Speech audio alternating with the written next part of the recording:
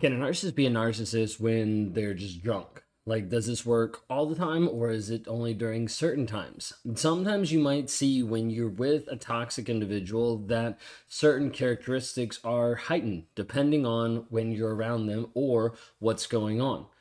Do you have a toxic person in your life that is addicted to some type of addiction? Maybe it's alcohol, maybe it's drugs, maybe it's something when they have this substance in their life, everything seems to get worse. And then when that substance isn't there, everything seems to get better. It doesn't necessarily mean that this person is or is not a narcissist. You'd have to look at the characteristics of how they're actually showing up on a day-to-day basis. But oftentimes, narcissists are known to have and to be prone to different addictions. Now, it doesn't always go hand in hand, but typically you have narcissistic personality disorder that often has a proclivity to being addicted to things. Oftentimes the biggest one is addicted to supply, like addicted to the other person, addicted to not what the other person of like, they're so great, but addicted to what do I get from this person? How do I get a response that I want? How do I get a reaction that I ultimately want? You see, the majority of time, narcissists are addicted to this piece of supply, reaction, response from another person that shows that the narcissist is still in control or still better than the other person. So what happens when you bring in alcohol into the system? Oftentimes, alcohol will lower the inhibitions of how the narcissist is showing up. So you might have a person that is a narcissist or is very toxic and is hiding that, is appearing a certain way because society would frown on him cheating and that being public, or society would frown on him abusing his wife. So instead, he hides it. Right? But when you bring in different substances like alcohol, you're going to have this lowered inhibition of being able to actually fake it. And so the mask starts to slip. The words that come out start to become more hurtful because you're actually hearing the honest truth of what he's actually saying, of what's actually real underneath the surface. The majority of the time you don't see this, and the majority of the time you don't hear this because of the fact that he's keeping it together. He's keeping this mask. He's keeping this image. He's keeping this facade. Oftentimes when we have drugs, alcohol, different addictions, these things will start to lower the mask. Not consistently and not always, but a lot of times we see this pattern where the influence of other substances lowers the mask. So what do you need to do when you see this? Because when you see this, you're like, wait a second, he's a nice guy, he's a great guy, but when he's drunk, he's like awful. And he's very like narcissistic. And you're like, if he's the drunk version of him, he's full narcissist. If he's not, he's like half, or maybe he's not at all. But that's like the debate you're walking through.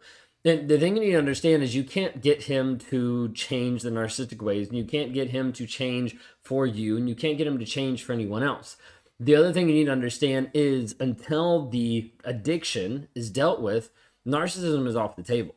Like until you can actually work through, hey, we need to get you to a place where you're thinking clearly, and then you see how you're showing up. Narcissism isn't even a topic you want to bring up to him or that you want to try to work on with him. Because if you can't get past this addiction piece that is changing his current reality, that's changing or dropping the mask, you can't actually do anything else with it. So that's kind of like the first line of defense is you have to be able to actually work through the addiction. If not, nothing's going to change.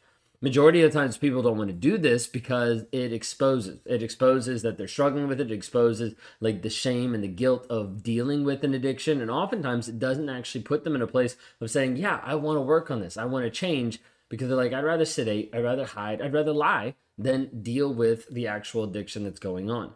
So when you have this, when you have a narcissist in your life or a toxic person in your life, and you're like, he says really mean stuff whenever he's under the influence, oftentimes that's the real version coming out. That's the unfiltered, unsedated version coming out of him hiding himself and then being exposed because the alcohol, the drugs, whatever it might be, is lowering that thought process.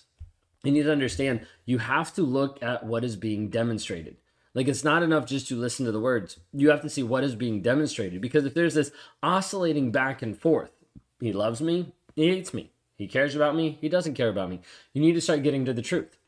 The truth can only be found if you actually deal with the facts. If you're unwilling to deal with the facts, then you will stay in this loop forever.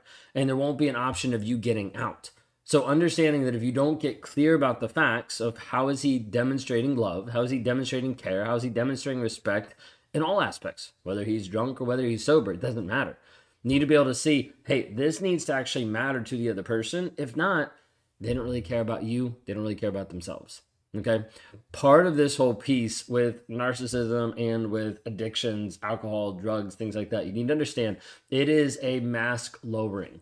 Typically, you have the narcissist that will have a crack in their mask. You'll start to see behind closed doors of like, wait a second, this is how he snapped at me. Is this really what he thinks? Is this really what he's saying? Now, the next day, he'll explain it away. Oh, that was just me. That was just the influence. That was just the drugs talking. That wasn't actually me. Like, no, I love you. Of course I wouldn't say stuff like that. Like, are you serious? I didn't even say that at all. Like, he'll try to downplay it, try to minimize it, try to excuse it. So if you're running into this cycle, you need to take a step back and be like, wait a second. Is this actually prevalent in all aspects? I'm just not willing to see it. There's not typically this aspect once you see it. There's not typically this piece of like, he's amazing and then he's awful. Oftentimes it's like, wait a second, he's amazing to get certain things. He's acting a way to get certain things. But if I hold him accountable while he's amazing, then he turns awful. Then there's this back and forth of like, wait a second, this actually doesn't match up. So I want you to consider, how does this match up in your life today? Like, what are you seeing in the relationship? Is the mask dropping whenever he's under some form of addiction? What does it actually look like for you?